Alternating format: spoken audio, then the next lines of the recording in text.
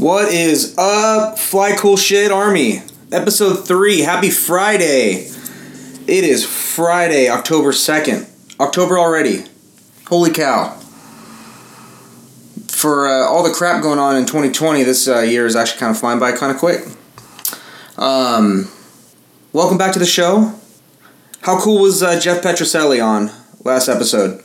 Got a lot of good feedback from that episode. Really appreciate you guys reaching out and letting me know how the episode went. Some things are in the works. I'll say that. Some things are in the works. Stay tuned for more cool stuff from him and I, hopefully. Yeah, we got some things brewing, so that'll be fun. But it was great having him on. I didn't get anybody lined up this week, so I thought I'd just come on and ramble alone a little bit.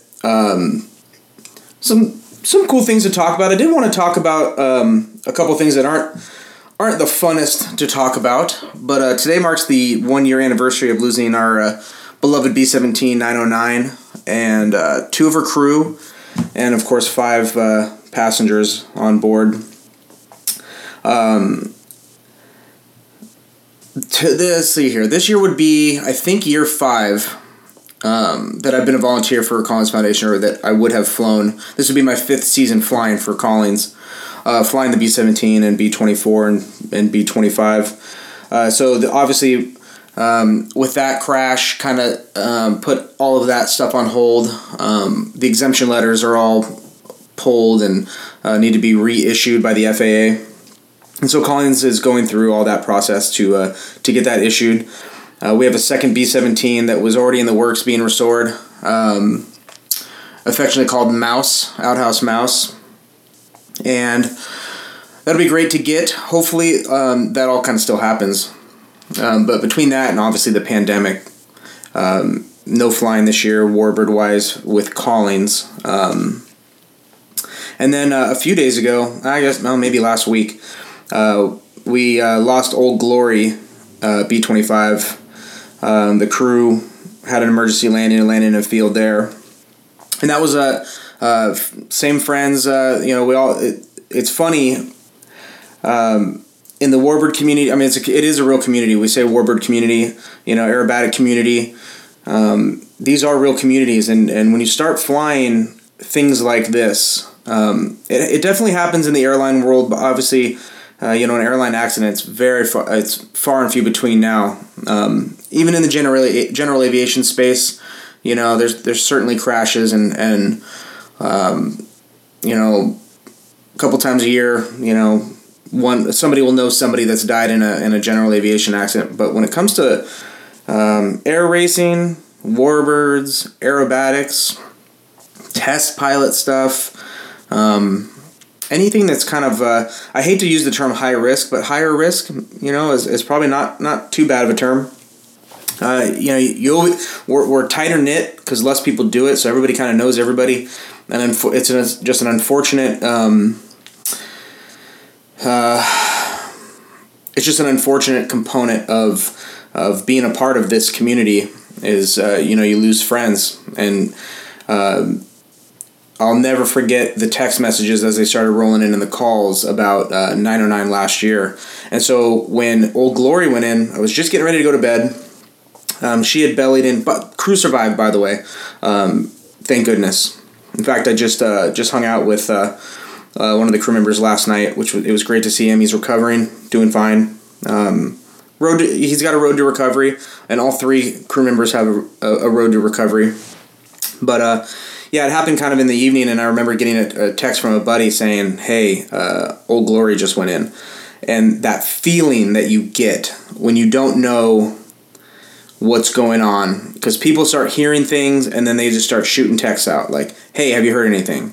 We don't know what's going on." Luckily, very quickly, we heard that everybody had survived. It was just an off-field landing of an unspecified emergency nature. And I'm not here to talk about.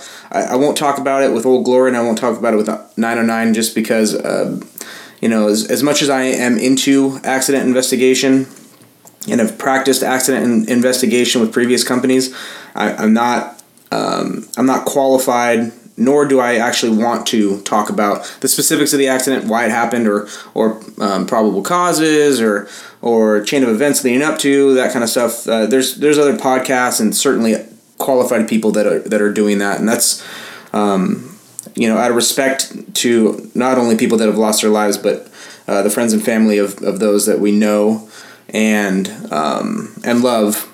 I'm not going to speculate on any of that kind of stuff. So I'm not going to talk about that with 909, even though that happened a year ago, and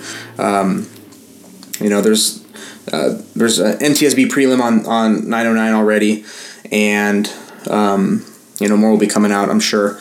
But as far as Old Glory goes, just super, super thankful that once those text messages started rolling in of hey, something happened.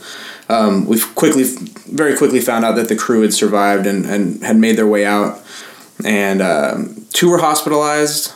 I'm sorry, all 3 were hospitalized, but 1 was released very quickly, and then the 2 followed a few days after, and they're recovering. There's some injuries that are going to be, physical therapy and some surgeries and things like that. But thank goodness they got out. So, kind of ominous that Old Glory crashed close to a year of 909 with crew members that you know and love, that you've flown with these organizations. All 3 guys on board were Collins guys, and they're great guys. And so it was just such a relief to hear that they were okay. A little bit about 909, since it's the year anniversary. That's an airplane. For me personally, gosh, that airplane has been touring with the Collins Foundation, I think, close to 30 years. I should know that off the top of my head. Probably close to 30 years. I know Livermore, California was one of their biggest stops. And it was one of their oldest stops. And I forgot what we celebrated there last year. I flew the B-17 there last year. I think I want to say I got the number 18 in my head, and I got the number 22 in my head. So regardless, it's been a long time that Collins has operated 909 and that has been touring. So for me, I mean, that would have been, if let's say it's 20 years ago, I would have been 18, 38 now. And so I've been seeing these airplanes come to the Bay Area, come to Concord, Livermore, Moffett, for, half my life, a little less than half my life. And so I obviously admire these airplanes and love these airplanes. I've always loved flying and loved airplanes, and so how could you not love the fact that these airplanes tour the country and give rides and ground tours to the public? It's super cool. So always admire those airplanes, and they would always come to the Bay Area right around Memorial Day weekend, and they would hit Livermore and be there for Memorial Day. And so it was huge crowds. And it was just so much fun that time of year because, you'd be like driving around and then all of a sudden you just hear the rumble of a B-17 or a B-24, and it's just so cool to see. And so I was always kind of that kid of, grabbing the fence and looking from the outside, and it was just such an honor to be able to fly her and be a part of Collins Foundation after watching this airplane fly for so many years. And I looked it up at one point. 909 has flown, I want to say it's 100,000 people. It's insane how many people she flew. So, just a real tragedy on so many levels. Mac McCauley and Mike Foster were the pilot and co-pilot on board. They unfortunately lost their lives. Mac, anybody that has been around warbirds, he was the highest time B-17 pilot of anybody in history. And what a prolific character Mac McCauley was. Real name was Ernest, and he hated that name. So everybody called him Mac. But he was just such an interesting guy. He's very set in his ways. He's legendary. And in fact, in his death, we're all kind of finding out he's more secretive and legendary than we would ever know. And so I know that it's kind of cryptic to say without elaborating, but he just... he kind of made it purposeful that like nobody could really track him, and he just kind of lived out on the road with that airplane, and he'd take small breaks here and there, a month at a time, go fly a Stearman down in Chino, or he had I think he had an Aranca Champ in Havasu. And so he go, take a break here, a month here, maybe a month there. But other than that, for the better part of, for Mac personally, at least a decade. I can't remember how long he's been with the Collins Foundation. I don't know if it's touching 2 decades, but it might be close. That he's been with that airplane ever since. And the story goes, and that at least this is what I was told. I don't think he told this to me, but basically the tour stopped in Chino or somewhere near there, and he flew his Stearman out and just kind of tagged along with the tour. And I think somebody said, "Hey man, you want to come fly the B-17?" And he was like, "Sure." And I mean, ever since, and then he became part of that airplane. I mean, Mac and 909, you couldn't talk or think about one without the other. They were intrinsically linked. They were the same soul, which was so unique in this industry, because you really have care. I mean, we're caretakers of these wonderful airplanes, and outfits like CAF and the Collins Foundation, and there's so many other smaller organizations that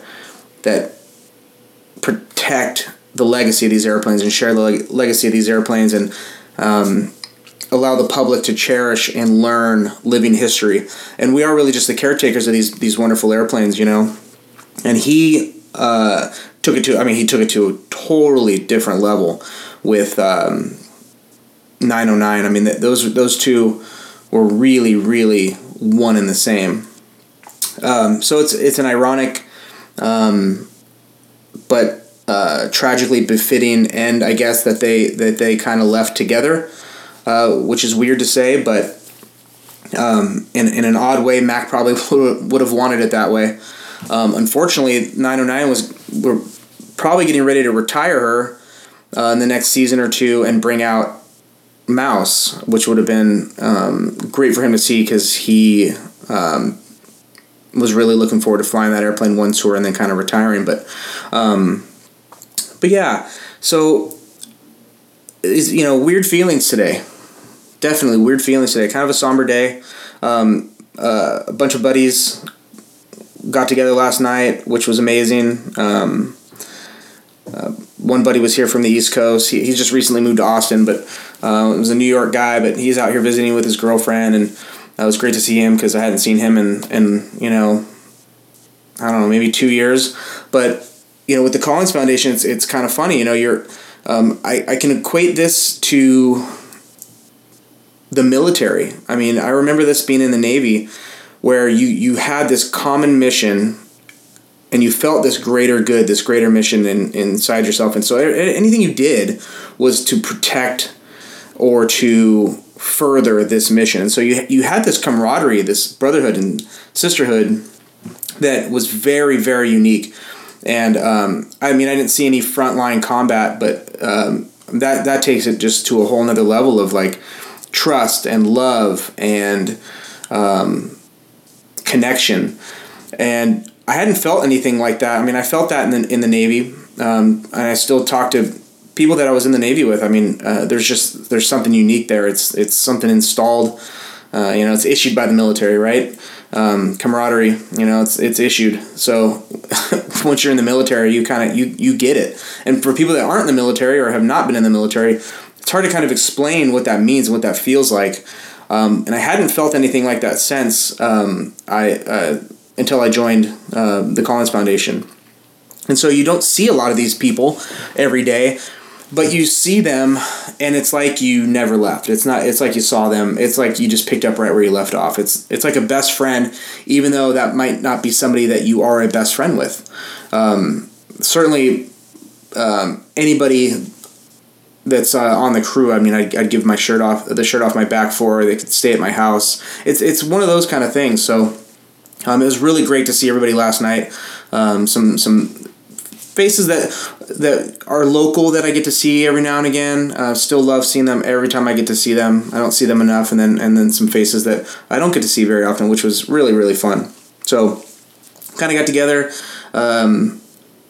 cheered some beers, and kind of talked old stories, and that's always just such a blast, because especially stories with Mac. I mean, that guy had, just insane stories. The stories were endless coming out of Mac's mouth, and it's fun to kind of share some of those stories and share some just kind of shoot the shit. So that was good. Definitely today is a day of remembrance for everybody. 5 people lost their life, or 5 bystanders kind of lost their, bystanders. We call them riders, and so that sounds like a very unprofessional term, but they're not passengers, and that's a whole legal thing of why they're not passengers. They're riders. So 5 people lost their lives in the back, and then 2 in the front. And yeah, it's real heavy. It's real heavy. But we definitely celebrate, their lives, and hopefully, the Collins Foundation can get Mouse buttoned up, put together, and hopefully we can get an exemption letter and fly. Gosh, I don't know that 2021 is going to happen, but it would be amazing to see 2022, the Wings of Freedom Tour come back out and tour. It's a really neat tour. If you guys aren't familiar, it's basic. We call it a living history tour, and the airplanes that fly on the tour rotate ever so slightly. For a long time, we didn't have Tondaleo or B-25, and then for a little while we had a Skyraider out. Then we just had our P-40. Gosh, I think this year. No, sorry, 2019 was her first year on tour. But typically it'd be our B-25 Tondaleo. For the last few years, she's been out regularly. B-24 Witchcraft and B-17-909, and then we had a P-51 Betty Jane, and then she went to, kind of retired her for restoration, and then brought out Toulouse Nuts, our TF-51. And they basically go from Florida and tour the entire country and go back to Florida over the span of about 10 and a half months.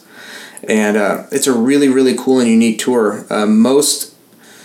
The reach of Collins Foundation is unlike any other organization that I know of. There's certain, EAA chapter airplanes that tour nationally, but you still don't see the reach of Collins Foundation as far as number of airports hit per year. And the model, to be fair, some of these organizations like the CAF, their model is air shows. They're not typically in the ride program business, although they do that with a lot of their airplanes, but the Collins Foundation doesn't really do air shows. It's more of paid rides, paid tours, and it's kind of a circus, traveling circus in that way. And they just hop from airport to airport and put up a sign and say, "Hey, want to go for a ride? Give us some cash and let's go." And so it's just a really fun, unique organization. The people are just, like I said, I'm 38 years old. I have almost 7,000 hours of flight time in a bunch of different stuff, but it's so fascinating when I either fly with somebody from the Collins Foundation or when I'm near the group, whether we're hangar flying or getting an airplane ready. I'm intimidated. These men and women are so talented. They're so knowledgeable. Some of the most talented people fly for Collins Foundation, and there's a lot of cross flying between organizations too. A lot of them fly for CAF or EAA or pick an organization, and they a lot of them fly for multiple, but just really, really talented people that are truly amazing. So it's fun to just kind of reflect on happy thoughts of Collins Foundation. I just forever grateful for being given the opportunity to even fly these airplanes. It's so much fun. So anyway, that's kind of what I'm thinking about today. But we got some fun stuff coming up. Let's see here.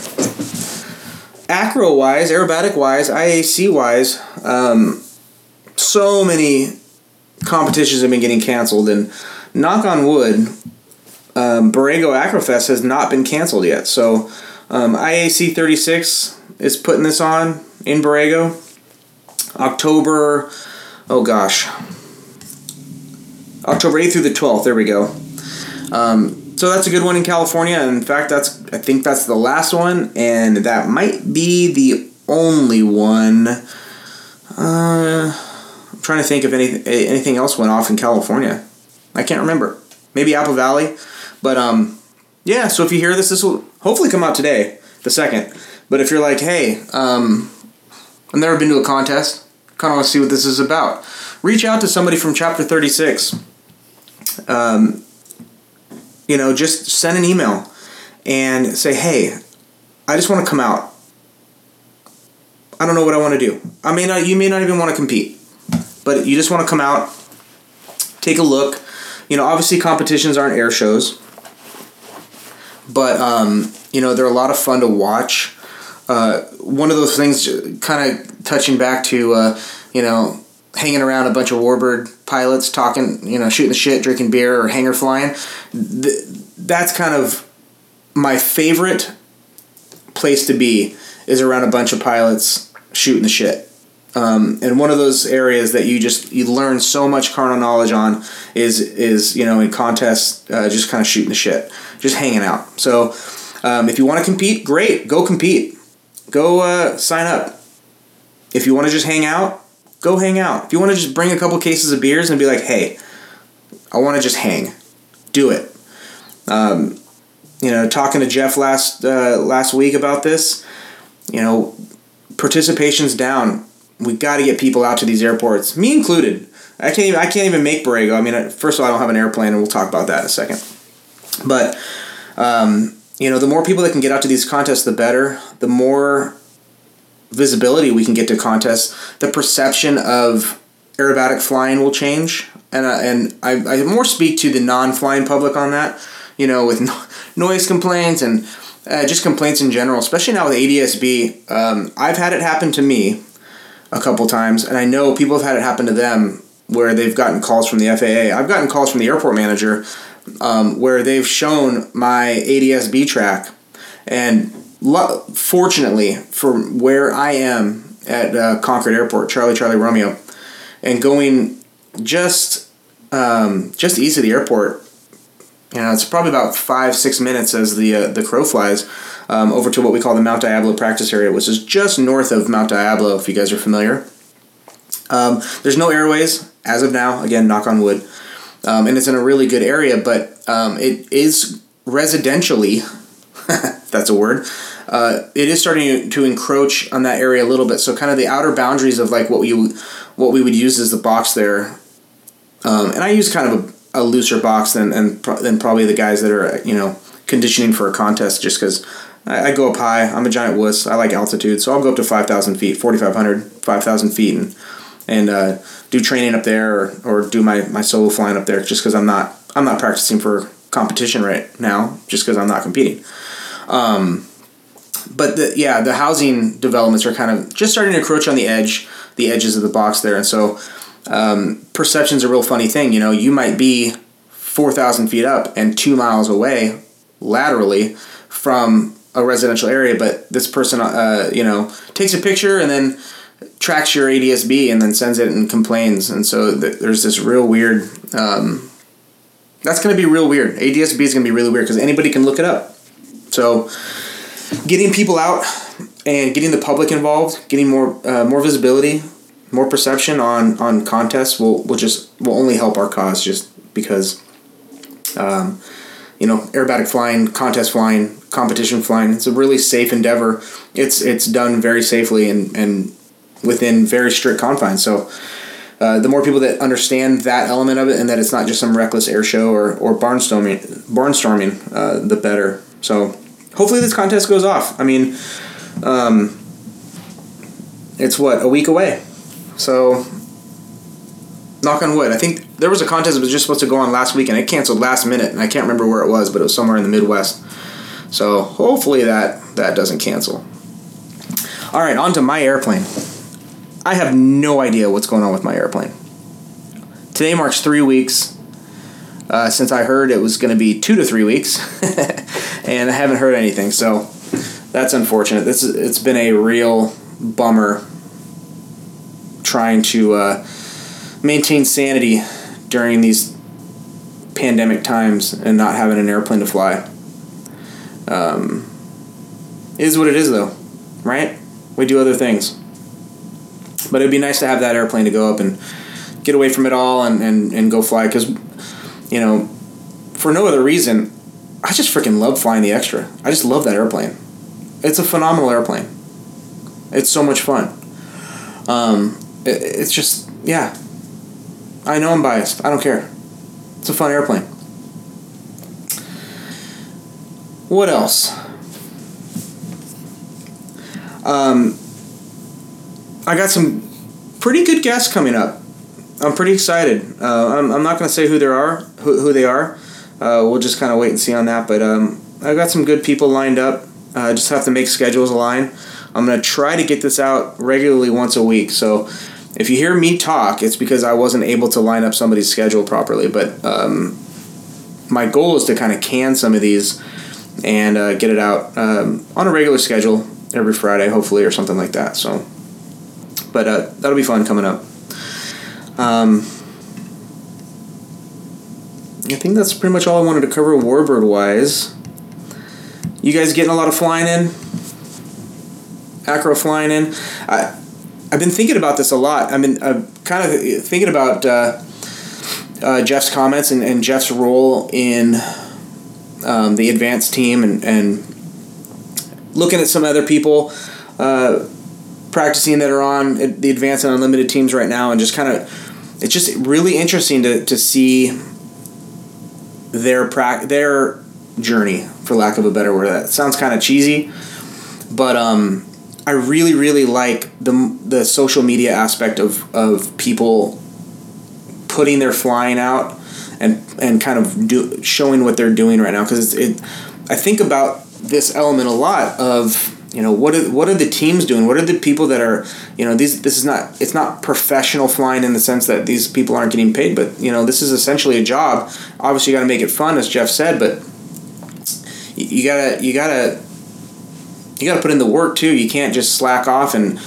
you can't say, well, Nats isn't happening, my local contests aren't happening, I don't care, because you can't do that. I mean, you know, for all intent and purpose, you know, you're an athlete at this level, and you got to maintain a skill. 2, you got to maintain the two, you got to maintain the physiology, and 3, you got to get better, because everybody else is getting better.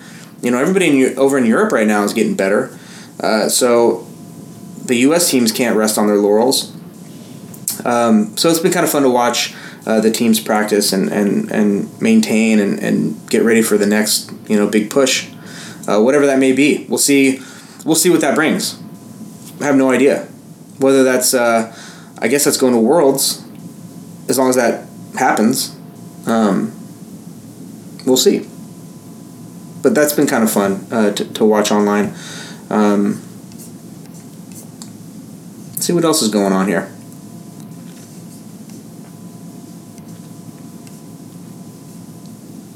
You know, I don't have a whole lot else. Maybe we'll wrap it up.